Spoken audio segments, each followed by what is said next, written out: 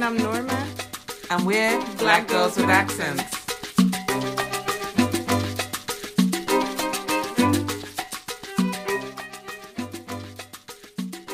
Welcome back, guys. Hello, everyone. So, sometimes the stars align and things work out so perfectly, and sometimes they don't. I don't know what it's called, retrograde in Mercury. I don't even know what you call it. I love when people say micro braids in retrograde. I like that one too. So then sometimes things don't turn out as planned, but that's okay because I do believe everything in its time. I'm a firm believer in that. And so we have wanted our next guest to join us on the podcast for quite some time. And due to scheduling, logistics, and just life, we've had to delay. But oh my gosh, what better time than today, right? Never better than the present. So today we are so excited to bring to you an amazing woman. She is not only a motivator for a clean and healthy vegan lifestyle, but this busy lady is a vegan chef and blogger. She is the creator of the popular Vegan Soulicious. You can find her on Instagram.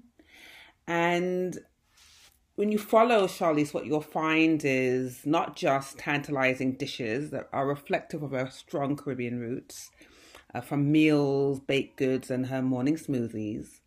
But along with this, you'll find daily affirmations, reminders to indulge in self-care, and beautiful images of her wonderful little mini-me. She is an advocate for animal rights. Like most creatives, cooking and advocating for animal rights is not Charlize's only focus. She has a former life in the entertainment industry that carries over in a different way through her Instagram blogs. I, for one, are waiting for the food truck or the pop-up shop or something so I can taste some of this wonderful food that she highlights on her page every day. And hopefully maybe a restaurant coming soon. Who knows? But she will tell us about good things to come. It is my distinct pleasure to welcome Charlize Rockwood. Yay! Wow, now that was an intro. Yeah, deserving so. I need to hire you, and you need to just do that for me every time before I come out. Welcome. That's my version of Beyonce's. I love it. I feel like I have to live up to a lot right now, but it's okay. It's all right. I'm sure we'll be fine. So let's jump in, and I want to jump in to your narrative through food, since that's how many people know you, right? The people who don't know you well, we know you through food. And okay, so can you talk a little bit about your food journey? And I'm not a fan of the journey language, but I think it's appropriate for this, right? So when I think about your site, I think about healing, I think about family, I think about storytelling, and I think about community. So can you kind of unpack all of that and explain to us how you started on this journey, this food journey, in this very unique way? You put it so well, actually.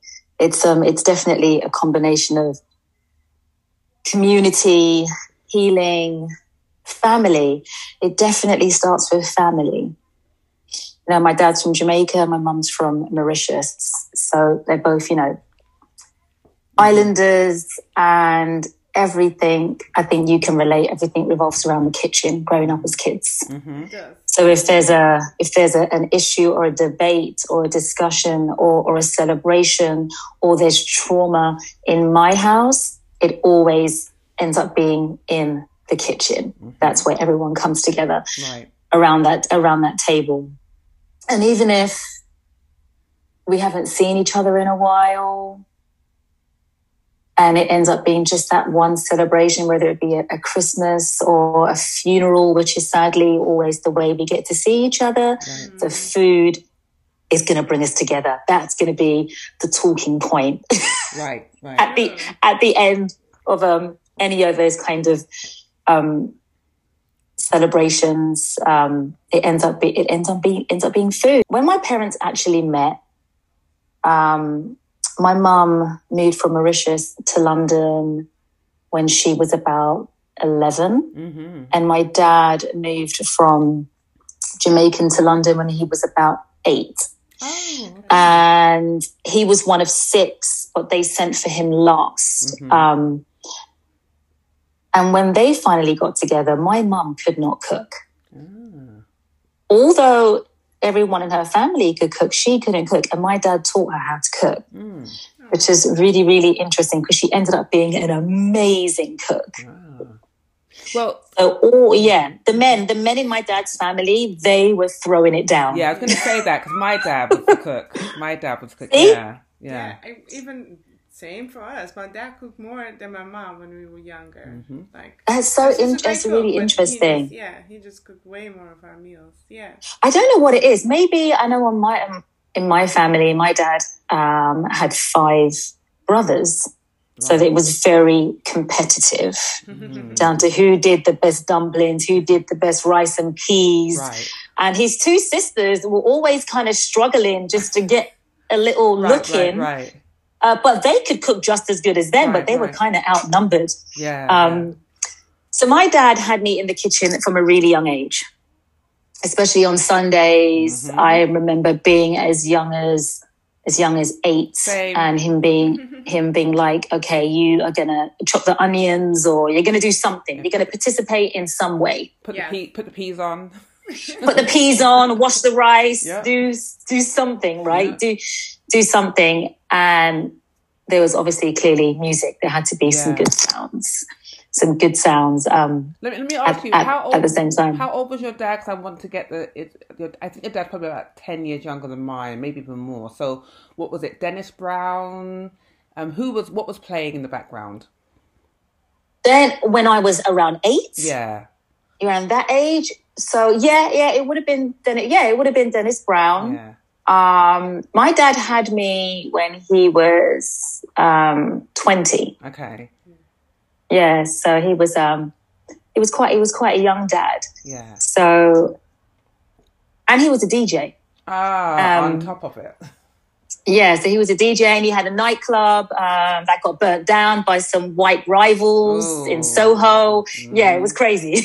Okay, it was crazy. So I was just trying to set the scene, right? Yeah, that's a whole. Yeah, so he came from Jamaica, one of 8, and I know I'm kind of digressing, but it will connect it. But he was the last one that got sent over, and when he finally came to London, all the other kids had already kind of settled and found their way. So he kind of felt a little bit like a fish out of water, and he was also the youngest out of the 8.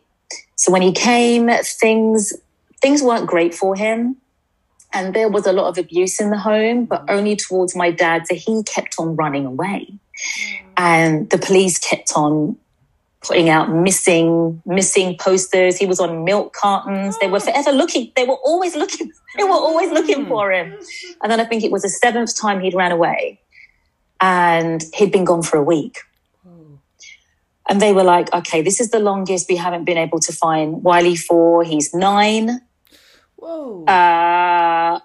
We don't know where he is. They were looking for him in Dalston. They would always find him in the Dalston, Hackney area. And Wrigley Road Market was still, it was a big thing. Right. It was in its peak. And somebody saw a picture of my dad on a carton of milk, and they said they spotted him in the market, and they said that he was sleeping underneath the stalls, when they pack up in the nighttime. And they said, I think we've seen him in Wrigley Road Market in Dalston. So the police went down, they couldn't find him. And then this other guy said, yeah, that little black boy, he's been sleeping here, and we kicked him out, and we think he's gone to sleep in the cinema. So they went to the cinema and they found him. He was sleeping in the cinema on the floors under the seats. And he was 9. Whoa. So when they found him this time, they said, okay, something's not right. Yeah. Right. For a child to do that. We are going to let you make the choice now. Do you want to go back home, or do you want to go in do you want us to try and find you foster parents? And he said, I want foster parents. Yeah. So my dad ended up going to Stevenage, and he was brought up by a white family. I'm from Letchworth. Shut up! My dad was in Letchworth. So my dad ended up going to Stevenage. He had an amazing family, a white mum and dad, and they had a mixture of foster children from all over the world. Yeah. And he ended up just having an amazing time. And then he moved back to London. He played for Stevenage. He played football. And then he ended up moving back to London when he was a teenager. And then fashion was his passion. And he had a little market store in West London. And he would come to New York every summer and fill up his suitcase with secondhand Levi's and bring them back and sell them. There was this little indoor market. Do you remember the old Virgin Records at Tottenham Court Road? That was there back in the day. It was the first Virgin record store in the world.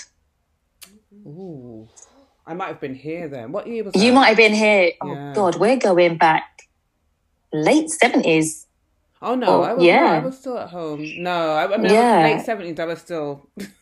Yeah, really, yeah. So there was a market stall in there, and he used to just sell the secondhand Levi's, and he used to sell vinyls as well, but he'd get them all from New York, fill up his suitcase, come back.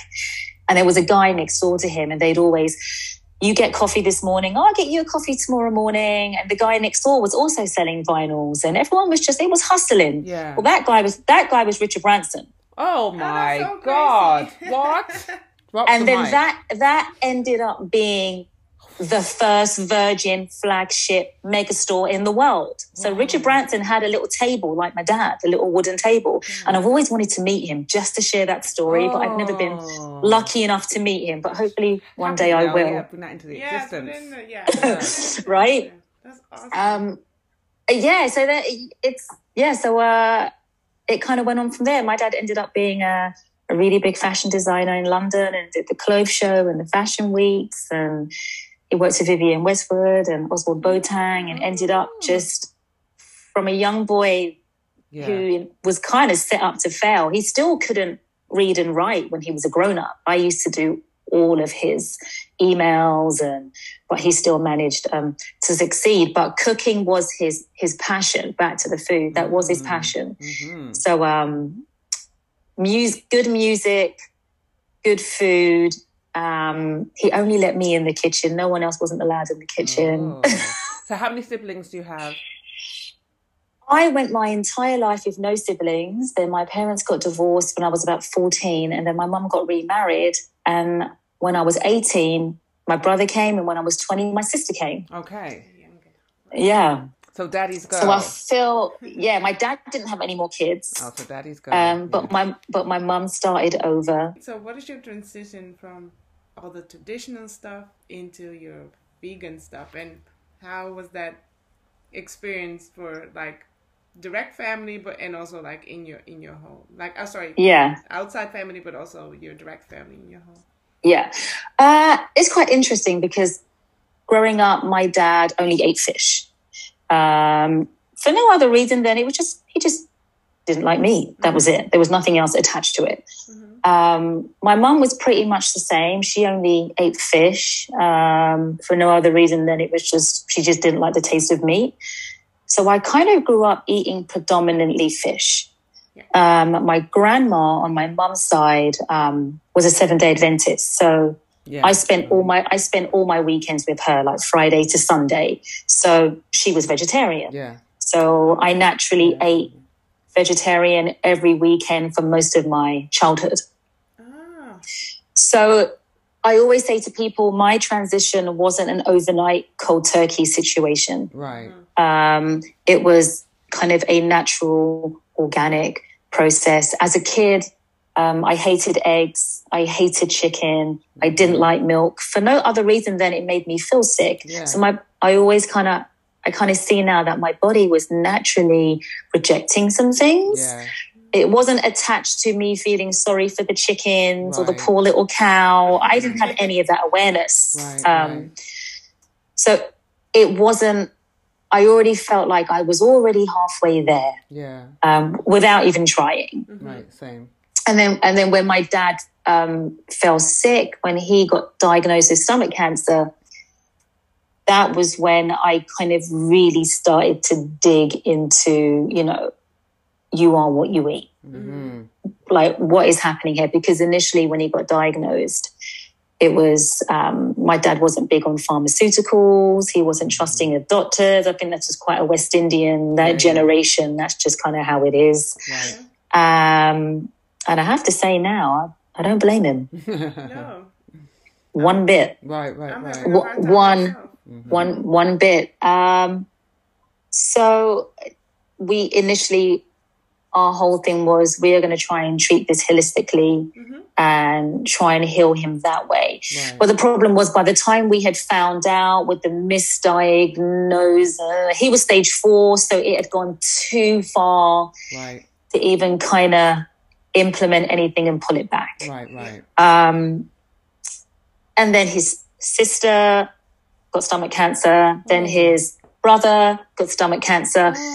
So I literally had 3 years back to back of nursing 4 siblings, and none of them made it. No. So is this hereditary? They are saying that our family has Lynch syndrome. So Lynch syndrome is hereditary cancer. And there's and with that, children of, you know, the ones that have passed, especially women, are high risk for ovarian cancer. So they were really pushing for me to have a hysterectomy. I'd say a year after my dad had passed, no, after his sister had passed, actually, because they were like, okay, there's something happening here. This pattern is crazy. There's more to this. But I didn't. It's a personal choice. There was a moment where I was like, yep, I'm going to do it. And then I spoke to someone. I actually spoke to Queen Afua. So we had a conversation, and I had a conversation with her son, Supernova, and she didn't tell me what to do. We just had an open conversation. And then I just made my own mind up to not do it. But I have absolutely nothing against women that choose the other route. It's a very, very personal choice. It is. But you feel the way you've implemented your lifestyle and other holistic parts that you can properly keep an eye on your I believe so. I mean, the main reason for me doing this 360 is prevention. You know, so I think by the time I had decided, I mean, when I had Emmy, I was 40. So it was very much a case of, okay, 40, having a kid, I want to be around for as long as possible. And I definitely want to try and start her off in a cleaner space. I'm not saying that myself or my daughter couldn't get sick. But I definitely am going to try everything I can in my power to, you know, to prevent some real obvious things. Well, one of the... You know. Yes. We'll click for that. One of the wonderful things about your it's a lifestyle, right? So it's not just about cooking; it's a lifestyle. But as it relates to food and what we see, you don't miss out. Meaning that people often associate a vegan lifestyle, a vegetarian lifestyle with lack. That you're losing all of the things that you love, right? Saltiness, or the sweetness, or the umami flavors, and you don't. What I love about your posts are that, well, not only is it comforting and brings me back down memory lane and reminiscent of growing up with all the dishes, and we share like a lot of commonality in terms of what our dad likes and all of that. So there's that part, but you offer substitutes for whether it's, you know, eggs or it's or any dairy product. You offer the substitutes and basically walk people step by step through how they can recreate some of the most delicious dishes which would be associated with a non-vegan lifestyle. So what's the impetus for the dishes you prepare? Is it, as you know, you come across a song and that reminds you of a moment? Is it like, how do you prep for the week? Because it takes a lot to maintain an active presence online, and God knows Norma and I we struggle to carve out just a week, and you are online every single day, and not just for the sake of being online with crap content, that is thoughtful, and you take your time to think about kind of these visually arresting images of the foods that you're preparing and the soundtrack that goes with it and your soothing voice. So how do you prep for the week? How do you get... It's so funny because I get that question all the time from the parents in the playground after school. They're just like, okay, you're in the park with us until 7 p.m. But somehow when you go home... Yeah. And I'm like, do you know what? Like you said, it's a lifestyle. And I'm passionate about it. And this could have very much have just been a hobby. Yeah. It could have just been a hobby, and I would have had to have just found something on the side. But somehow, some way, the universe is working in my favor at the moment, and I'm able to turn something that I'm really passionate about, and it's turning into a living for me. So it doesn't actually feel like work. I enjoy cooking. I'm a foodie. I love music. The happiest place in my house is the kitchen. Nice. Like that, it is a complete escapism for me. And I know a lot of people find social media really stressful, but I have to tell you, in this pandemic, it has saved me. I don't know what I would have done without Instagram. I don't know if I would have made the same growth and the same steps if this hadn't have happened. Because I've just found that people now are really open to trying to be healthy. Because everyone's scared. Everyone's scared. Everyone's like, oh my God, immune system. Everyone's freaking out. Right. So, there's been a lot of tragedy, and we're still here. It hasn't gone by any means. Right. But people are asking questions now, and that's my motivation. It's even like we moved to a new house in December, and we had no intentions of moving. We were in a smaller apartment before, and I never used to show my kitchen in that house because it was just so tiny and cramped, and I knew my vision and I knew how I wanted to present myself. So I just thought I'm just not going to really show the process as much. And then a really dear friend of mine lived 3 blocks down from where I lived. And she sadly lost her husband, Jason, to COVID and left behind her and his 2 little daughters. And she came to see me and she said, look, I've seen what you're doing on Instagram and I can tell you're really restricted with the way you're trying to navigate this thing. But she's like, I believe in you and I can see that you're really trying. And she's like, I am going to move back to my parents and I want to rent my house out. And this house was never meant to be rented. Like we were all meant to die in this house together. And my husband did so much to this house. I don't want a stranger in here. Do you guys want to rent this house? And I was like, it was December. It was like pandemic madness. I was like, not really. I don't really want to. And she was like, well, can you just at least take a look at it? She's like, I'll leave the keys in the lockbox. Just take a look. And I said, okay, I'll take a look. And I went, I opened the front door. And the heaven spoke to you. I saw that kitchen. Right. And I said, we're moving. Yes. We can do this. We'll figure this out. And it's crazy because this new space has just given me a whole new lease of energy and life. And it's given me the motivation. Like I wasn't too sure where I was going with it. And I was waiting for something to give. And I didn't know what it was going to be. But definitely I was blessed to have this new environment. And Jason, who passed away, was vegan, so like I want this to work for Jason.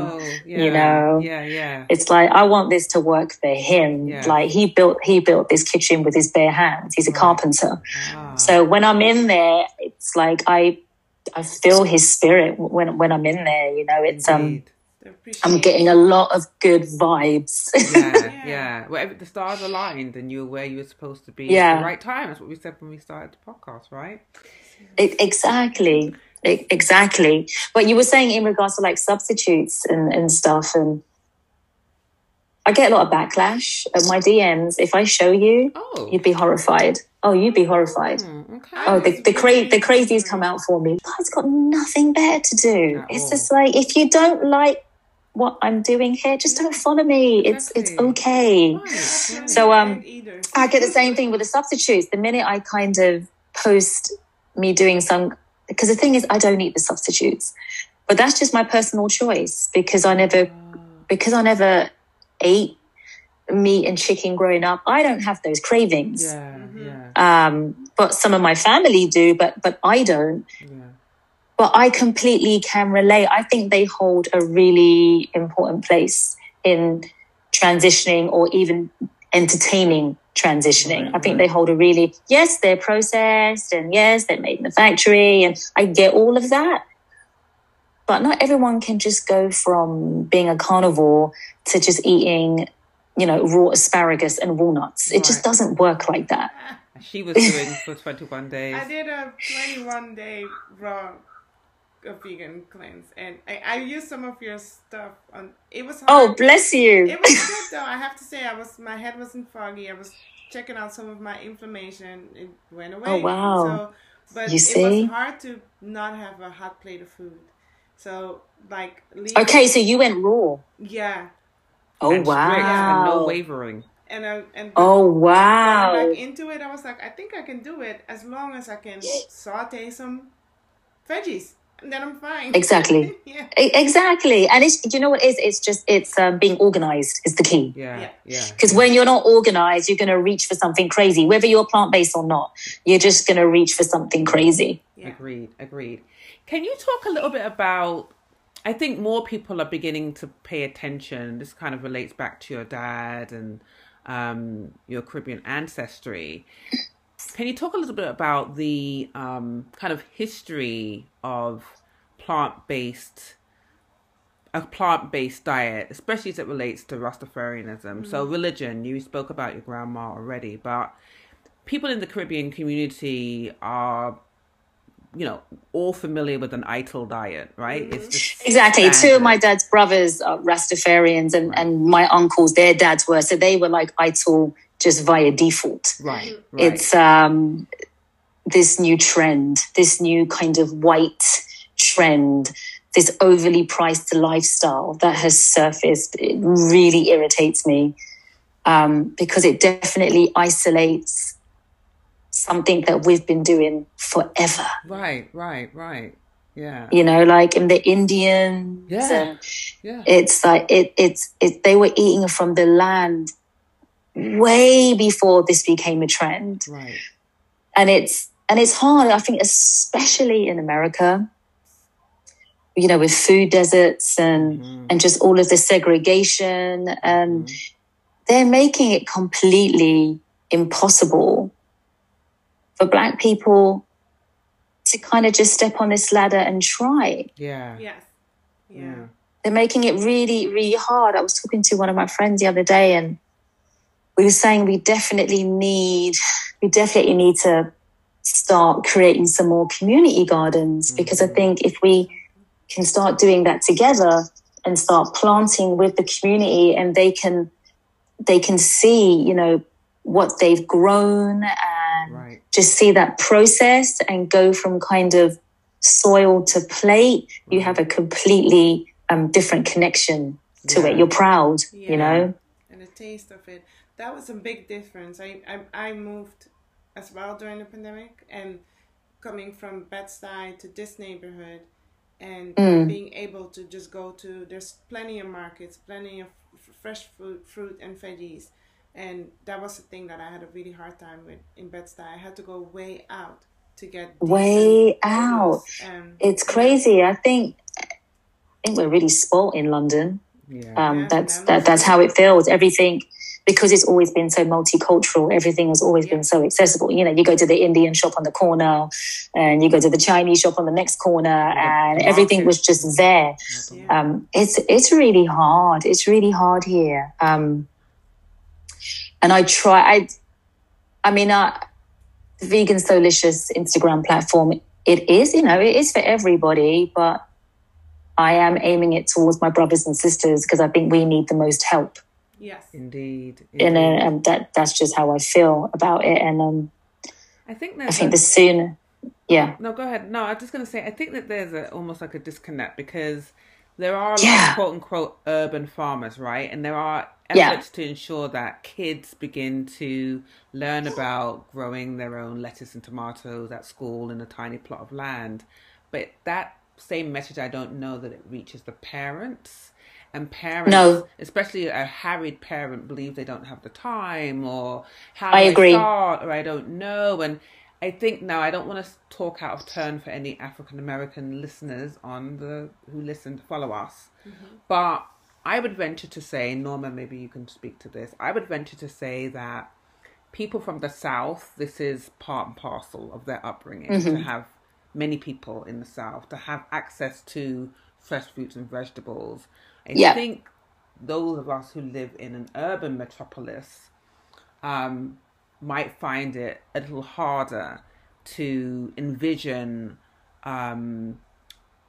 growing your own fruits and vegetables because we don't all have access to space, right? So exactly. I'm lucky that I have a little plot in the front, a little plot in the back. At least I do tomatoes. I might do some lettuce and spring onions.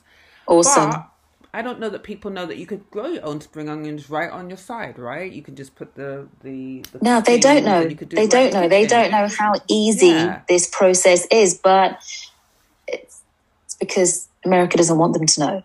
Right. They don't want them to know. As long as you don't know, it's it holds us back. It keeps us down. Right. Keep going. Because the minute we kind of get a wind of that on a bigger scale, it's over. It's game over. Right. Right. Yeah. It's almost like the shift of the relaxer. They were like, oh no, they came up with a whole bunch of other natural nonsense so that we just brought our money back to hair care. I feel like that was such a drastic drop when, I know we're talking about food, but I just remember that like everybody stopped using relaxers, and you could tell the Western companies started making like their bottling was like brown with gold. Yes. Exactly. Yeah. That's true. That is so true. I remember when that first started happening. That's hilarious. They'll get you any way they can. Yes. Charlize, can you take us just a little bit back to your time in the UK? Sure. If you could just entertain us for a second about your other life, because once in a while you'll give us a little snippet so we can the other life that has been predominantly most of my life. Yes. Yeah, that's really funny because sometimes I forget. Well, we don't when we see the images. So I forget. When you have a kid and you turn into mum, you're just like, whoo. Indeed. But yeah. So I grew up in a family of musicians. So I definitely lived a very, I would say, free artistic life in a very flamboyant household. That's how I'm going to put it. Right. My dad was an extrovert. My mom was the same, so extra. And the house was bustling. The house was bustling. It was never quiet. People coming in and out. And my mum's brother, Bluey, who is like my second dad, my favorite uncle in the world, he had a band in the 70s called Light of the World, which then turned into Incognito. And they're like one of the biggest jazz funk bands out there. Yeah, so I grew up as young as 5, 6, sitting in sound checks, watching him, sitting in the studio, watching them record, and just in awe of everything. So kind of in between my Uncle Bluey and being in the studios and watching him in the studio writing for Anita Baker, and George Benson kind of rocks in. And I was little, so I didn't really, I was small, so I was just like, oh, okay. But now I'm just like, oh my God. Oh yeah. Oh my God. That music like saved my life at many points. So I ended up just kind of ended up stalking my uncle. And then when I got to about, so I was at school, finished secondary school. And when I was in secondary school, I was already kind of singing and just doing little performances, nothing serious, just kid stuff. Mm-hmm. And then when I was 16, my parents were like, okay, so what's next? Like, what are you going to do? And I was like, well, I guess I should just go to like fashion college and kind of do like what my dad's doing. And I like fashion, and I was really good on a sewing machine because my dad's mum was a seamstress. So she taught me how to use a sewing machine. So I was sewing all the time. So but I didn't like having to draw stuff. And so I went to the London College of Fashion. And my first year was a disaster because I was like, no, hold up 1 second. I have to do research. Oh, no. I already know what I want to make for the final piece. I don't need to go to the library and look at what the royal family were wearing in the 1800s. I don't need to do none of that. Right. I already know what I want to do. Right. So clearly I failed with all the coursework and the research because I'm very practical. So I just wanted to go get the fabric, make it, get someone to model it in the college, and let's just do the thing. Let's just get to the show. Right. So after a year, my dad was like, okay, the final piece was dope. Yeah. But at the same time, I started to go to the studio. So I was going to my uncle's studio. I was about 17. And he started getting me to do backing vocals and some of the stuff on the album. So my dad was like, okay, you're doing some real late nights in the studio now. This feels like you're in the middle of two places. Like, just make a choice and go for it. You either stay at the London College of Fashion and put your all into it, or you just go with the music thing. So I said, okay, I'm going to go with the music thing because I didn't want to study. Yeah. I won't let my daughter hear that. So I threw myself in head first. And for most of my life, I was signed to Universal as a songwriter. So I wrote for other people for most of my life. So I spent a lot of time in Sweden and Denmark writing for a whole bunch of cheesy pop acts. It was all very UK based. Yeah. You know how it was back then. Right. And part of me was always kind of like, I think I want to do the artist thing. Like, I think I want to do it. Mm-hmm. And then I was like, well, maybe I should try and be in a band first. Then there's not too much focus or pressure on me. Right. So I ended up auditioning for All Saints. Mm-hmm. And I had to audition to Simon Cowell. And I went to the record company and I auditioned. And the two girls were there. And they were like, yeah, she has to join. So I joined All Saints. And after 6 months, I was like, oh no. So I left that, went back to just being a writer. And then I ended up touring with Incognito for many years, just as their backing vocalist. I realized that I just didn't want to be up front. Yeah, full circle. It just, I didn't have the fight I just didn't want it. It was all just too much. And I really enjoyed being a backing vocalist, and I got to travel the world, and I spent a lot of time in Japan. And then when I was in Japan one year, Columbia Records came to one of the shows, and on that show, Stevie Wonder came up and sung "Don't You Worry About a Thing." And that was mental. I froze. My God. And Columbia Records came, and afterwards they said to my uncle, do you think we could speak to you and your niece? And we think you should do like a solo thing in Japan. And I was like, really? I don't really know. So I ended up signed to Columbia in Japan. I did a solo album called Pinky Ring. It was like so pop-tastic. I cannot even play it because it makes me cringe. We'll be looking it up, don't worry. Hell no! You look for it. Oh, God. So I did that and it did really well. I toured it in Japan. And then I just I didn't like it. I just didn't like the attention.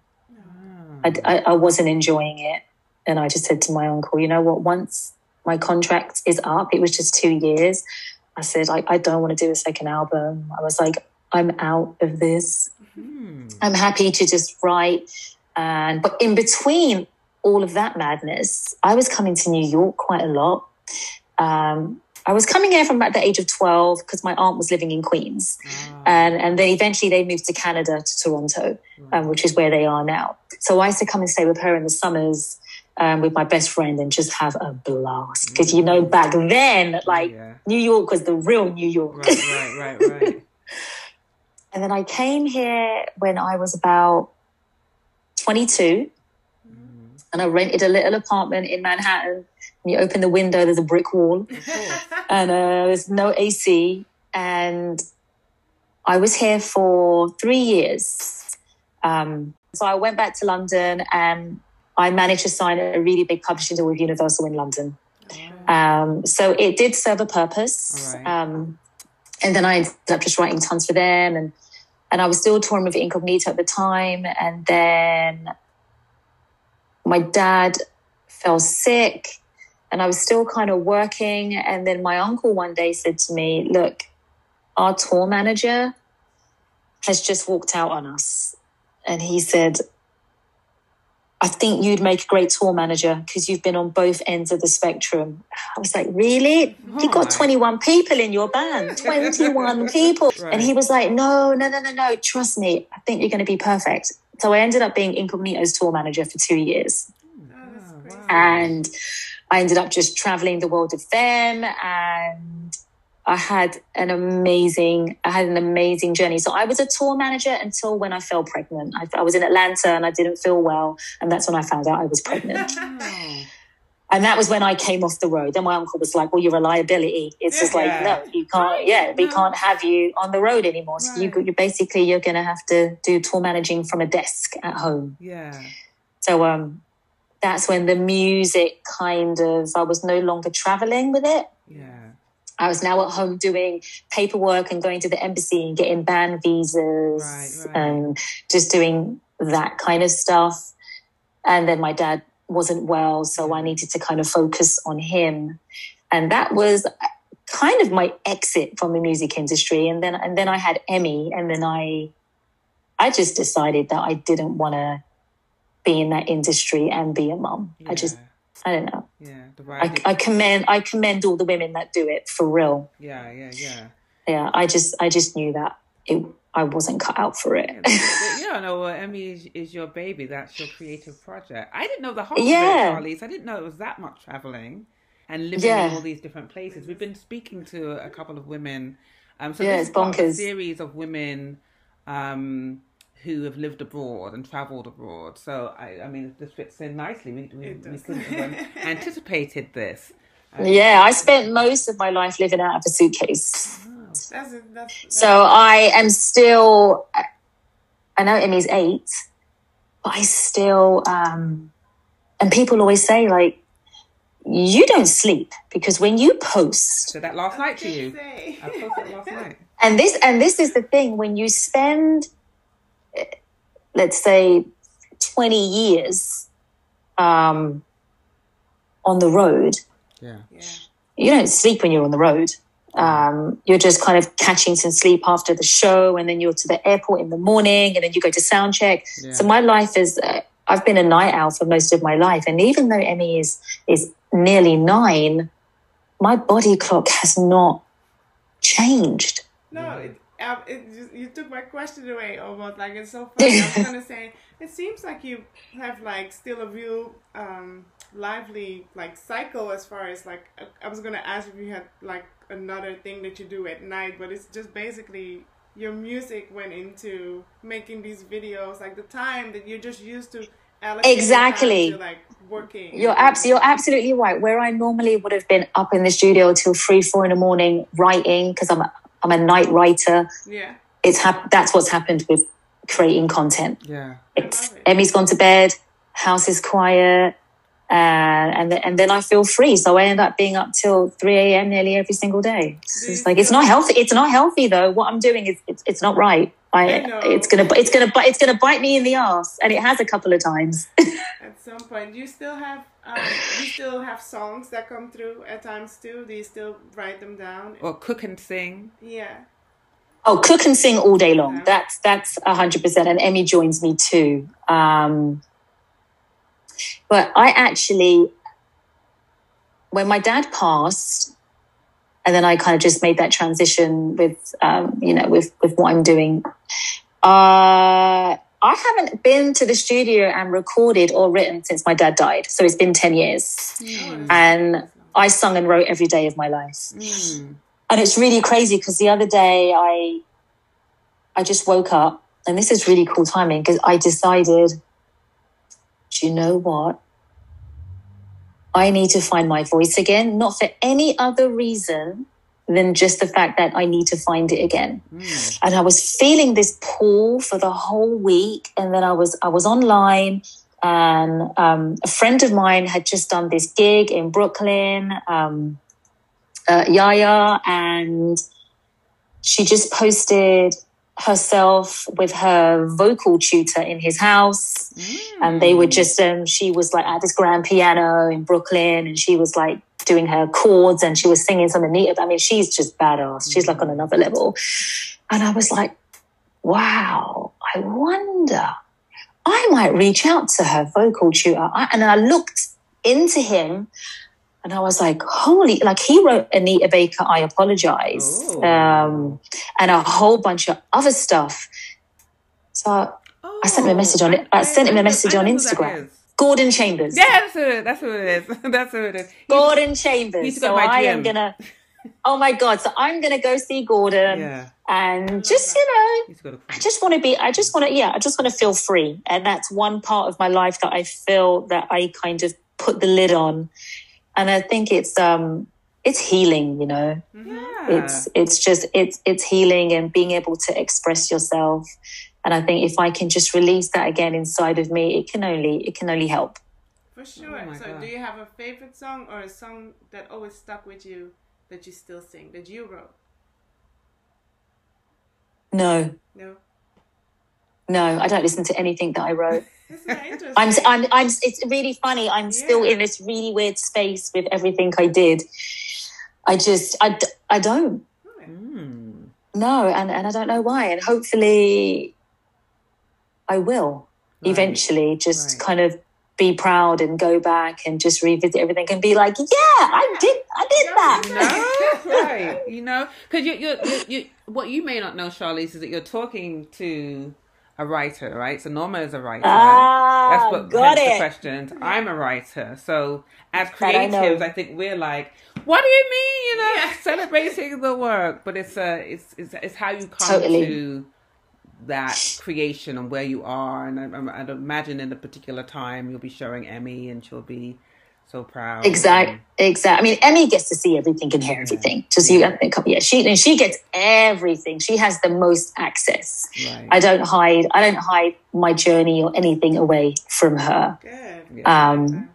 Because it's important for her to know, you know, who I am. Yeah. You know, and she's definitely a natural performer. That's the most I'm going to say. From day one. From day one. I mean, I've met you about 4 years ago now, maybe. It's been maybe a bit more than that. And so I've been watching her along with everybody else in the virtual community.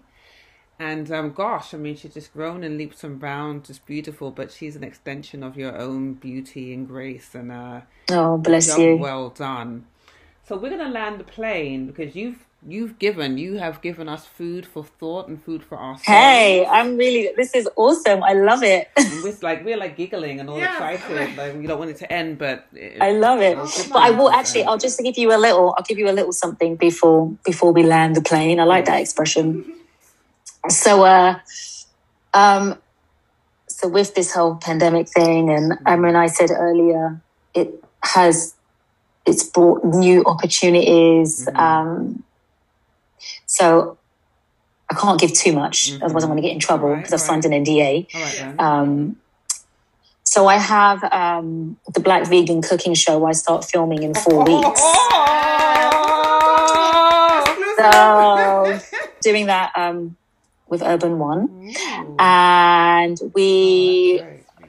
it's going to be amazing. We've got 2 really awesome elements of the show. You know, one element is me cooking from the soul and storytelling and sharing all that good stuff.